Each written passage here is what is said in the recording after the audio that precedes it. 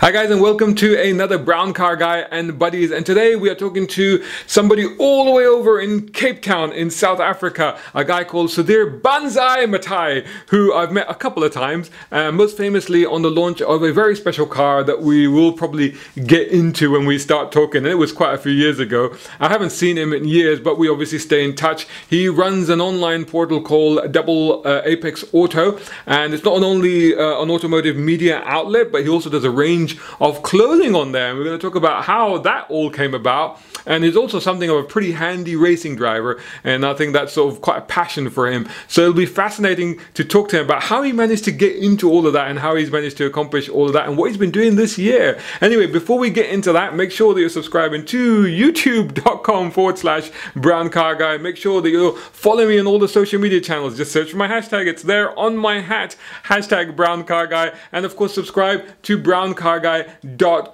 If you enjoy my content, you can also sponsor me on patreon.com/Shazad Sheikh, and I'll tell you more about that at the end of the video. Cool, let's get into this.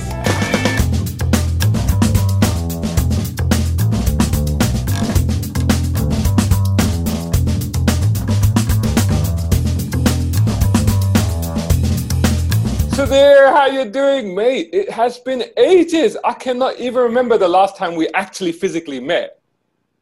It has been very long, buddy. It has been years and years since we met. I mean, we keep in touch over social media and Facebook and all these nice things.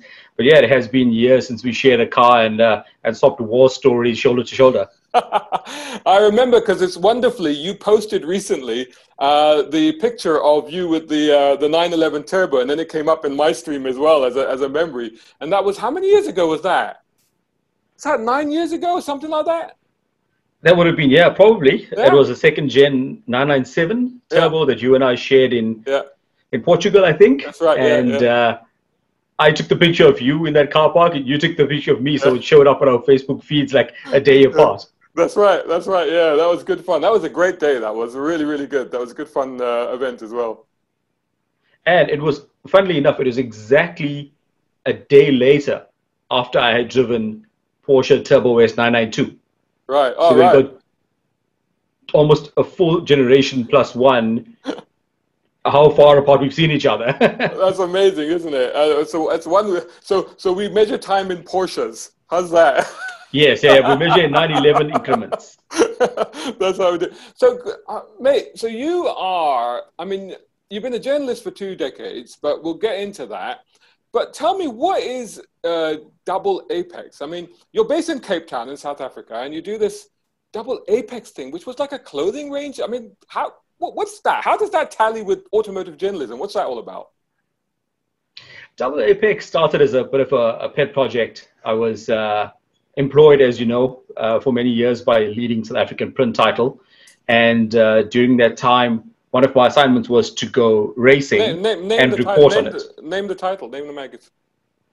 I was Car Magazine South Africa, and one of my work assignments was to go racing for a full season at the national level. And it's the first full season of racing I'd ever done. And this, everyone tells you about this this drug called motorsport. And once I'd done a season, I was addicted, and I had to work on a way to then continue racing. So I decided to start this clothing label called Double Apex. It's an automotive inspired clothing label, so gear for petrol heads. And I had run that for about 2 or 3 years, and using all the proceeds from the clothing label to fund my race car. So I wasn't dipping into my rent and to my grocery fund every month to go and enjoy my hobby. So what sort of clothes are we talking about? The bulk of our lineup is T-shirts. I'm wearing one of them now. There's hoodies, caps, beanies, mugs, stickers, that kind of stuff. And all of it has an automotive and motorsport in slot. So let's go back a little bit. What is your link with clothing? What inspired you to do, car people and clothing don't necessarily collide in the normal sphere of things. So how did you go, oh, you know what? I'm going to start a clothing range. Was there a background or something in that area? No, there isn't actually. you know, as you pointed out, I'm down in Cape Town. We're quite far away from the UK, Germany, the US, and you get all this really cool automotive gear in Europe and the US. And to get that stuff landed in South Africa invariably ends up costing more than the product itself. So I bought stuff when I traveled, really cool, you know, T-shirts of racetracks I driven, occasionally, you know, a funny T-shirt with the car saying on it. And I realized that there was nobody in South Africa doing it. And I thought to myself, well, perhaps there's a bit of a gap in the market here. And I invested an entire paycheck into producing our first run, and it worked. You know, I have loads of mates who are petrol heads all over South Africa, guys I race with, people that I'm friends with on Facebook, you know, just people I've encountered along the way through work. And they all enjoyed the products. So I saw it as an opportunity to you know, make a little bit of dosh on the side, and also to be a bit of a creative outlet. So I use some of the sort of. What was your background? Did you have a background in design or you know, graphic design or anything like that? No, not at all. Mm-hmm. You know, the concepts are mine, and often the sayings and the slogans you see on the shirts are something that we've heard along the way, or a standing joke in the automotive community. So I used those to then create this clothing line of T-shirts. Excellent. So that's a stroke of genius. So let's put the clothing range aside for a minute and go back to the motor racing. How did you get into motor racing then? So, you know, being a petrol head, you always want to drive cars. You always want to drive quickly. Well, actually, before that, then define how did you become a petrol head? Because one of the things that, you know, I've talked about in this series actually is trying to understand, where does the petrol head gene come from? You know, and I think for a lot of different people from different cultures and different backgrounds, it comes from different places. You know, like for me, I can't even identify where it came from. It just like, I just had it, you know. So like, how did you catch that bug? It's easy enough. In my case, it stemmed from my family. My dad and his brothers were into cars, and I've got many cousins who are older than I am, and they were all into cars. So from the time we were very little, we were surrounded by guys who knew about cars, who were always repairing cars and working on them. And so, you know, weekends you were passing as a youngster, as a, you know, sort of bottom end of school, 6, 8 years old, you were in an uncle's garage passing him, you know, torque wrenches and ring spanners and Allen keys. And you learned along the way. You learned what things did. You learned how to replace them, and eventually that, you know, goes from passing the tools and helping to fix to, I want to drive this thing now. You know, I want to see how it goes. And what kind of cars are we talking about? So going back into the mid 80s, a couple of old Fords. My dad had a Mark 1 Cortina. Wow. Yeah, he had a Cortina GT, which, according to my mom, he drove too quickly, and she made him sell it, and he had to buy a Beetle when my brother was born. My uncles and my cousins drove things like Datsun Triple S's. There were a couple of Ford Escorts, a couple of VW Bugs. I remember somebody owned a VW Cabrio, not a genuine Cabrio, but a VW Cabrio. So that was sort of the spectrum of cars that we were privy to, and we got to see and work on as youngsters. That's amazing. So, I mean, that's a lot of cool cars, actually. So I can see where that come from. And then at one point, did you decide then, actually, before we get into the motor racing, tell us a little bit about car culture in South Africa. You know, and you were obviously privy to it because of the family and the fact that they all worked on cars. But how easy is it there to get into cars? I mean, do you have access to them? Do you have access to media, especially when you were younger? The car culture in SA is quite deeply rooted. You know, I think people abroad don't know what's going on down here. They don't understand the depth and breadth of just the love for cars and automotive passion within SA. You know, we had cars as far back as Model T. Yeah. So we're going right to the start of the last century when the first car started driving. All the major OEMs were producing here at some point. And currently we have Mercedes, BMW, Volkswagen, Nissan.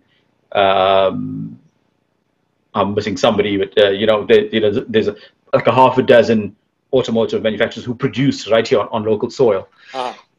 So we've had motorsport in South Africa. We had not a Formula One, but a Grand Prix race in 1948. We've had a dozen tracks that have hosted countless Formula One World Championship events. We've got our own Formula One World Champion, as you know, in Jody Scheckter, who lives in your part of the world now. So it is, there was lots going on in the automotive space. So as a youngster, 35 years ago, you were surrounded by it. The old dirt oval tracks all over the country. There were drag strips in many places. So it wasn't difficult to access automotive culture. And was rallying a big thing?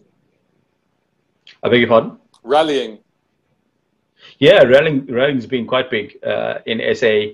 Up until fairly recently, the scene's taken a bit of a beating in the last few years. But we have proper works Audi Quattros running here in the 80s.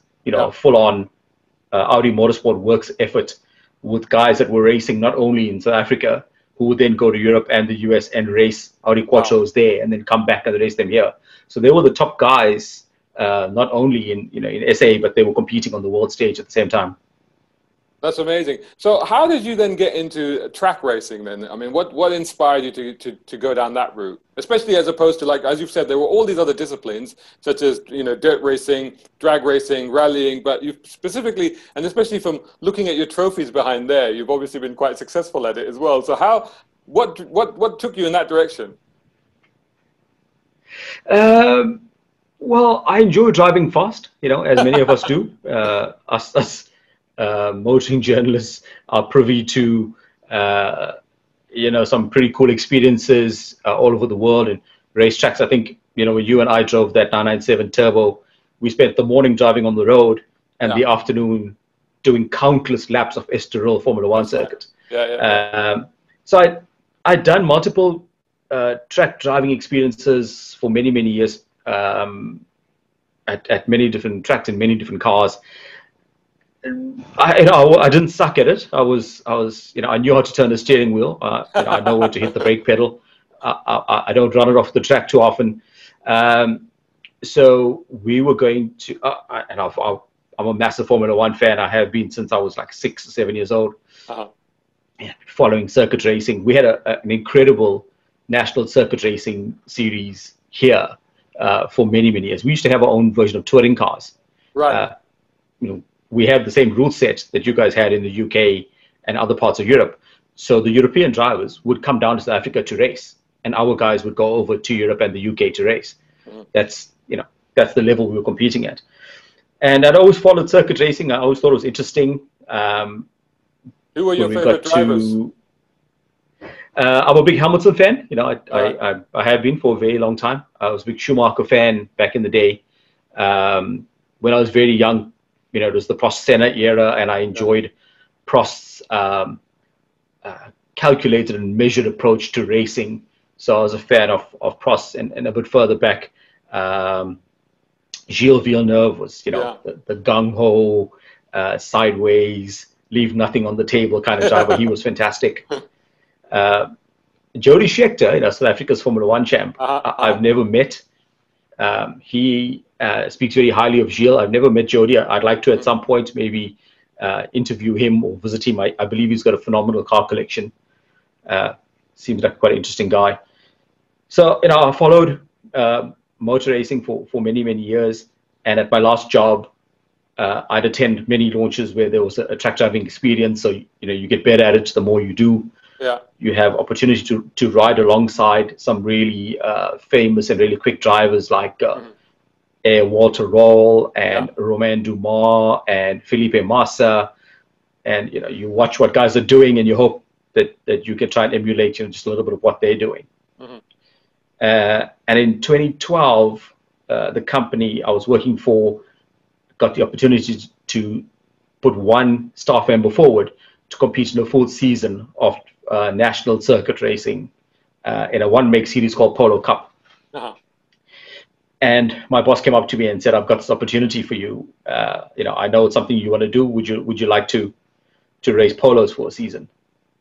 And it was quite a tricky question, because Polo Cup is the most competitive series that we've had for 25 years in South Africa. I can imagine. But yeah, it's extremely competitive, and the youngest guys are around 15 and a half years old. How many cars in the field? The year I competed, we went as high as 36. Wow! Because you can just picture it, a load of little polos jostling about, 36 of them on the track. That's incredible. Yeah, that's a traffic jam of note, and if you half a second quicker than your last lap, you gain 6 or 8 places on the grid. Uh-huh. So I recall one particular race where I think 21 cars fell within 1 second of each other. Right. From 1 to 21 was, a 1 second blanket. So my boss said to me, "Would you like to go circuit racing?" And it didn't take me long to agree. Yeah. Though I knew it was this massive, you were like, "Let me think about it." Yes. Yeah, that's exactly what it was. But I did have a few sleepless nights post making that decision, wondering what have I got myself into. So I raced that season. I didn't hurt myself. I didn't hurt anybody else. Yeah. I didn't get lapped. There must be a bit of door rubbing, a bit of body rubbing when there's that many cars on the track, though. Say again. There must be a bit of jostling and a bit of door rubbing, with that many cars. Oh yeah. Yeah, absolutely. It was crazy. I mean, we probably went through one write-off per race. Oh wow. Yeah, it can be, and it can be worse than that at some races when guys get stuck into each other and people lose their cool. You can get 2-3 cars out in a single accident. Mm. So, and was that for Volkswagen Motorsports? Was that for Volkswagen themselves? Yeah, so Volkswagen is the series sponsor, right. And we produce polos here.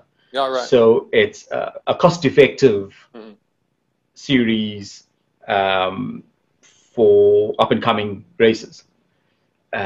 It's a one-make car. It's a controlled tire. It's controlled fuel, controlled brake pads. So it's sort of a grown-up version of karting, where everything is really controlled, regulated when it comes down to driver skill. So I'd done a season worth of polos, and we didn't go back a second season to race again at the national level. And I spent I think a year or two just moping around, wondering how I would get back into a race car. Uh-huh. And then I started Double Apex with the intent then of using any proceeds. If Double Apex worked as a clothing line, anything I made of Double Apex, I would then plow into a hobby motorsport career. Brilliant. What a yeah, Double Apex. Double Apex took off a bit better than we anticipated initially. We thought we'd be positive in a year or so, and probably I think within 3 months we were doing okay. We were more than breaking even. So I went off and I bought a car, and I started to race prep it. What did you get? And I think I got a first generation Mazda MX-5. Oh, right, cool. Yeah, they're quite rare down here. I think there's just sort of 200-300 of them in total, unlike UK and the US, where there are tens of thousands of them. I found this car had been sitting in a warehouse somewhere, neglected by its previous owner, and I made him a cheeky offer, and he agreed. So I took it off his hands. I race prepped it. I found a series that would accommodate a roadster, and went racing. Excellent. I've never looked back since. That's amazing. So, and you've raced for Ford as well, you said? I raced for Ford in an off-road race, like a rally raid style, like a Dakar style event. Cool. So Ford gave us a Ranger pickup, near standard Ranger pickup, to compete at the national level, and I did one round of that event of the series, and I put it on the podium, which is pretty cool. I've been quite lucky. I raced a couple of interesting machines. I also raced a 997 GT3 Cup car. A very good friend of mine races Porsches here in South Africa. And there was an endurance event, and he said to me, I know you've always wanted to drive one of these, and I've got this endurance event coming up, and you're welcome to share the car with my son, who's going to be in the spare car. So I joined them for a race weekend. The son and I raced, and we were in contention with the dad. And very late in the race, they said we were very conscious of the fact that it was the team boss, and so we were just we were going to drive it to the end. We were lying in a strong position quite late into the race. I drove the second half of the enduro, and the lead car, which was our teammate, got a puncture very late into the race, and he got his puncture very early in the lap. Right. So we unlapped ourselves, and in the time it took for him to go back to the pits, we put I think 2 laps on him, and he recovered one of those, but I think in the end he finished a lap down to us. So we ended up winning that race. It was an endurance event. I wonder how the dad... car that didn't belong to us. Oh no! Wonder how the dad felt about that. Oh dear. Yeah, the team manager was cool. The team owner and manager was cool about it. He was like, quite happy one of his cars won. Yeah. He had the pace on us, but endurance racing is endurance racing. That's true. They're very good friends of mine. Even after I raced their car, they run a team called Bigfoot Express Freight, and they're constantly running 911 GT3 Cup cars that they bring from Europe. Really cool outfit, and they've got a 991 Cup car at the moment, which if I can twist his arm one of these days, I'll get behind the wheel of. Awesome. So let's go back a bit earlier and go back to how you started out in motoring journalism, because again, that's a very interesting arena, and it's not always easy for people to get into. What's it like over there in South Africa? So, because we've had such a rich history of motoring in South Africa, motoring journalism goes, back 30, 35 years. It's not quite as old as, the UK and those long-standing titles we have over there. But the oldest titles in South Africa are over 60 years old.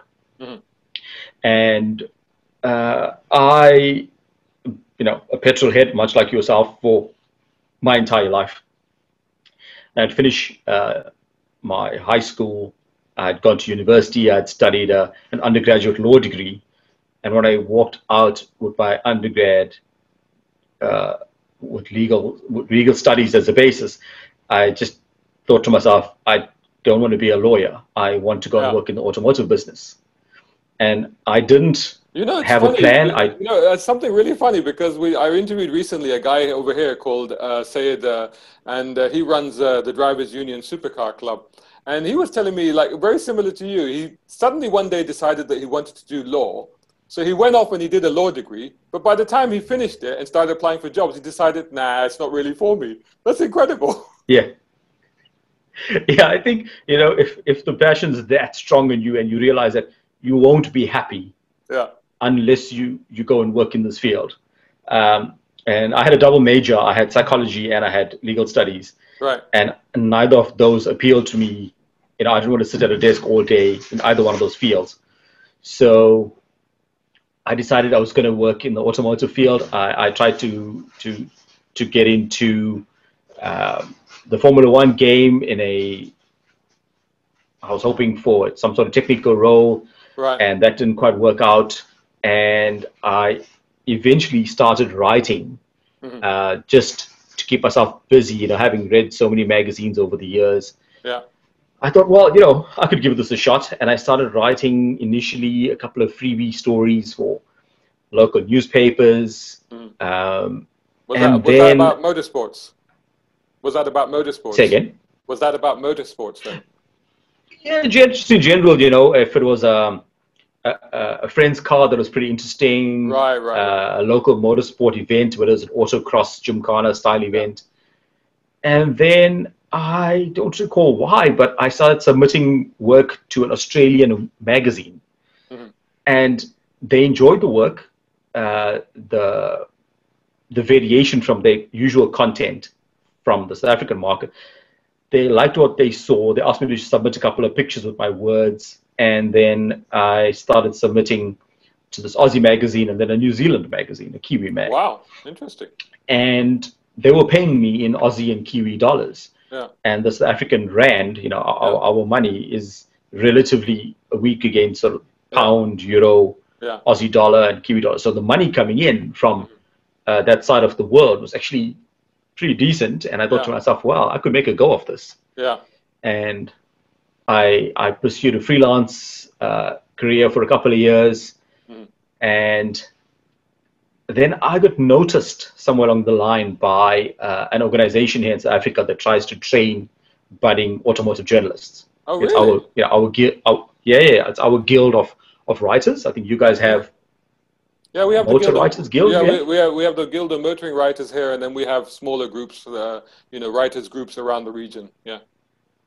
Right. So we have the South African Guild of Motoring Journalists, and also a long-standing organization that's like 40 years old.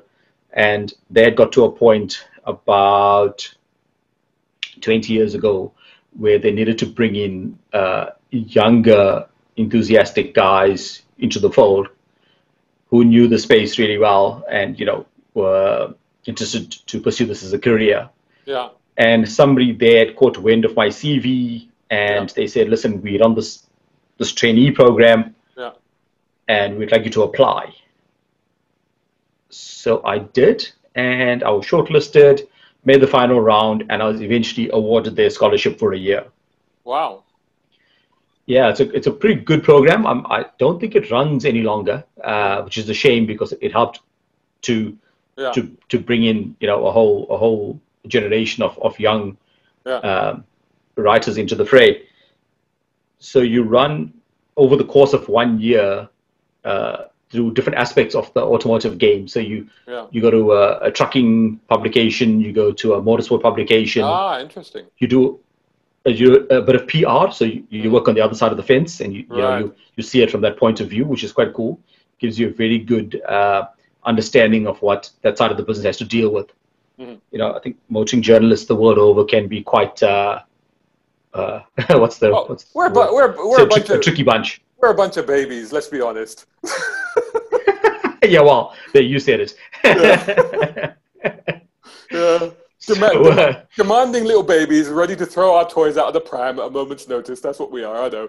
Manufacturers spoil us sometimes, So it is pretty cool as a journalist to work on the other side of the fence and realize what goes on and what the PR industry has to put up with. So I worked PR. So tell me this. This program was really useful to you. And, South Africa is quite an ethnic mix, isn't it? It's quite a cultural mix of different people. And so I'm the brown car guy. You're an honorary brown car guy. How is it for brown car guys over there? Are there a lot of people in the media like you? Yeah. If you use the strict definitions, the brown folks make up a very small percentage of South Africa. I think it's 2.5%. No, it's actually less than that. It's like 1.8% or 2%.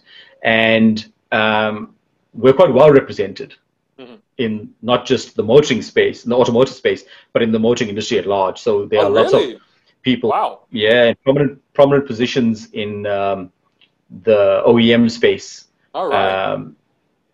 So, heads of communication, GMs of companies, heads of marketing, heading up entire division. So the passenger car division of Mercedes-Benz is headed up by an Indian guy. Head of comms, Audi, is a young Indian girl. So and what about on the media side? Say again? What about on the media side? Yeah, on the media side as well. There's a fair number of brown guys. A couple of girls, very few. There are a good few brown guys, though, across the field. Wow, that's fantastic. I think I might move to South Africa, honestly. You're making it sound fantastic. Especially, the numbers are quite high, especially considering the small percentage that we make up. Yeah, exactly. If you did the proportional representation, you think there should be like 1 or half per event. And there's probably 2 and 3 per event, maybe sometimes more. That's amazing. It's a complete opposite to here, which is it's kind of tragic, but that's a whole different discussion. But that's really good to hear. So in terms of Yeah. what you've been doing recently, so I mean, I saw you were reviewing a couple of Hondas recently. But what's been cool this year? I mean, how has it been during this lockdown? Have you managed to get out and do much stuff during this this weird year that we've had? Yeah. So our lockdown here was interesting. Well, I mean, going back one South step. Africa has actually dealt with it quite well, hasn't it, with the coronavirus? Yeah. Exactly. So just going back one step, Double Apex, we were talking about earlier on, the clothing label has since morphed into a clothing label plus an automotive content portal. Yeah. So now mention the URL where people can find you. Yeah, so it's doubleapex.co.za. Hopefully you can stick a link into the bottom of this video. Yeah. .co.za, which is the important points. It's double as in two and apex as in, apex on a racetrack. And that automotive content portal is mine, and I run it and I edit it, and I have a couple of contributors on an ad hoc basis, but it is essentially my baby. I've branched out on my own, and I run this entire portal. So I've been sort of home office for the better part of 2 and a bit years. Yeah. And when the lockdown arrived, life didn't really change for me because I was still at home at my desk doing what I was doing prior to that.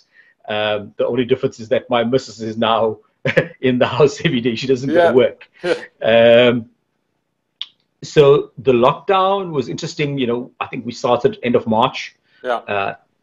Towards the very end of March, our president took advice from the medical fraternity, and we've got a bit of the history of South Africa. So we've got this very poor, large segment of the population that doesn't have great healthcare and lives very close to each other and travels in public transportation.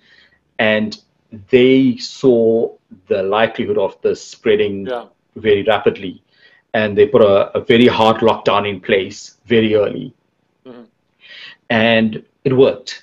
Yeah. So we've had infections like many places in the world. The numbers went up, and for our population, we've handled it well. I think there are a few underlying factors.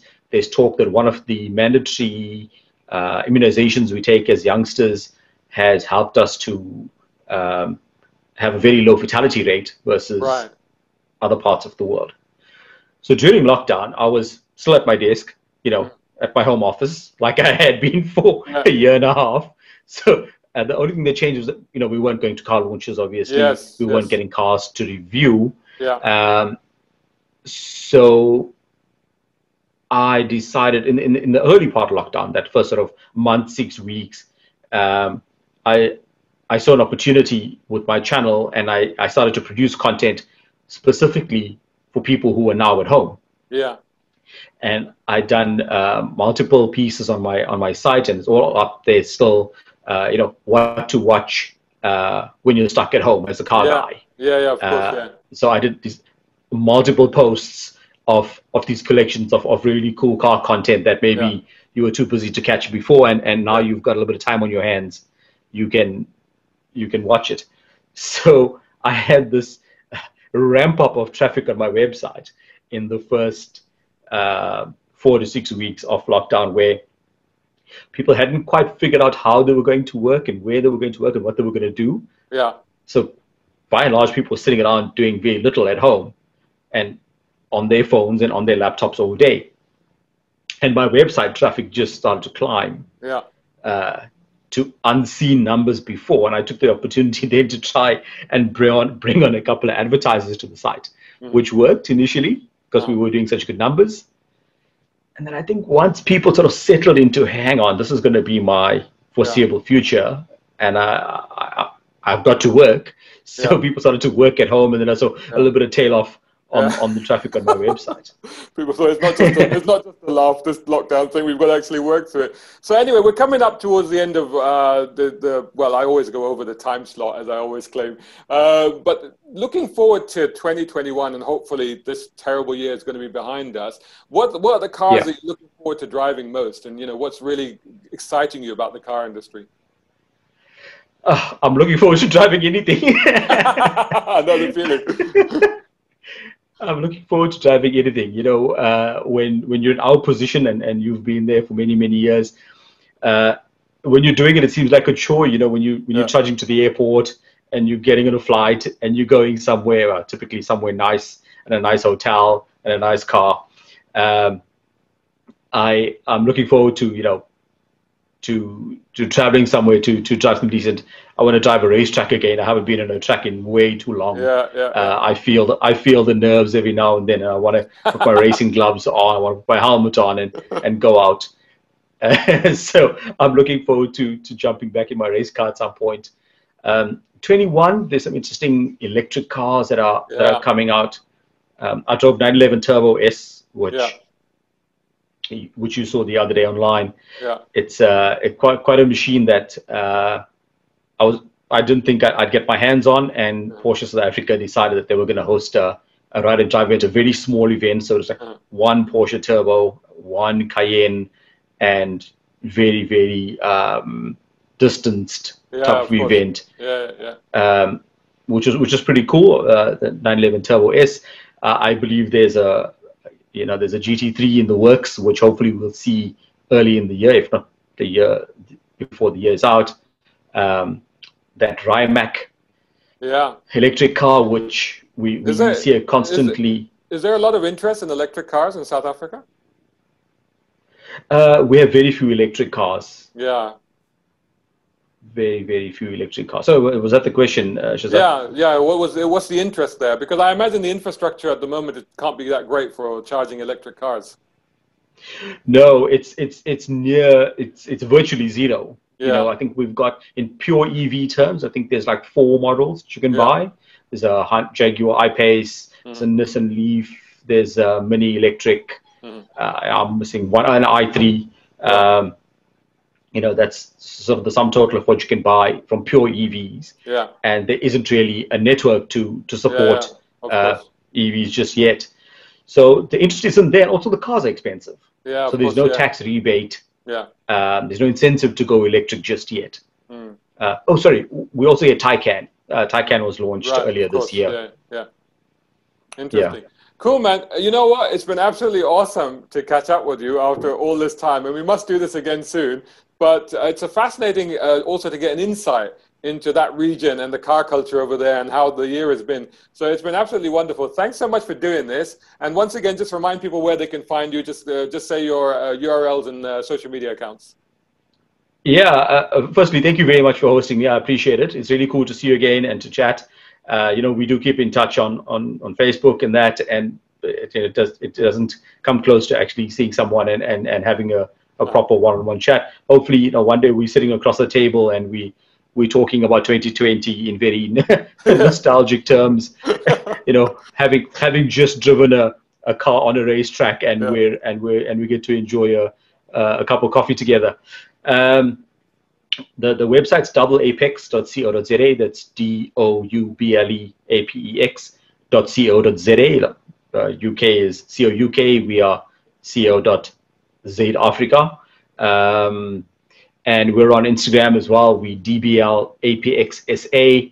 People can find me mostly on my own social media. It's usually Banzai Matai. So it's BANZAI MATAI. So it's Instagram, Facebook, Twitter. And we put out whatever content we generate on the website, we disseminate via all our social media platforms. That's awesome. Dude, thanks so much, Sudhir. It's been fantastic to talk to you. And speak to you again soon. Same here, mate. Thank you so much.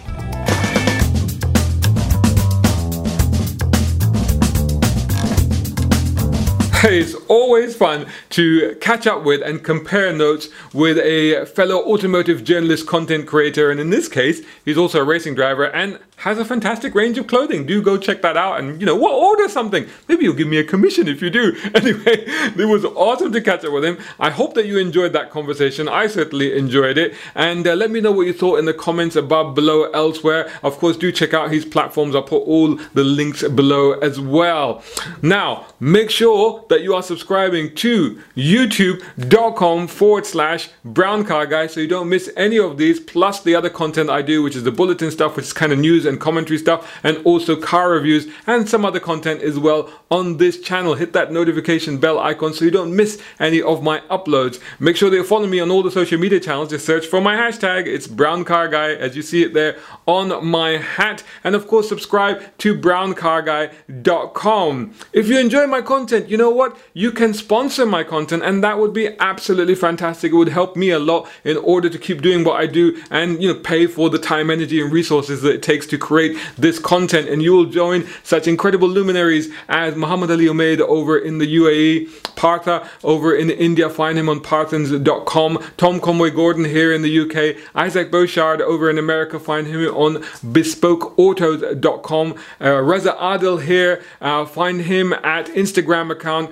alazarde.cigars, and also Muhammad Qasim, and find him on WEHMS.com. Find them there. These guys are awesome because they're supporting me. You could join that lineup as well. Just go to my Patreon account. If not, if you can't do it, no worries. Just make sure you hit that like button. Make sure that you comment if you can. Subscribe. You absolutely must be doing so, and tell all your friends to do the same. And of course, share it if you can. That would be absolutely awesome. Thanks so much for watching, and I'll catch you all again soon in the next video.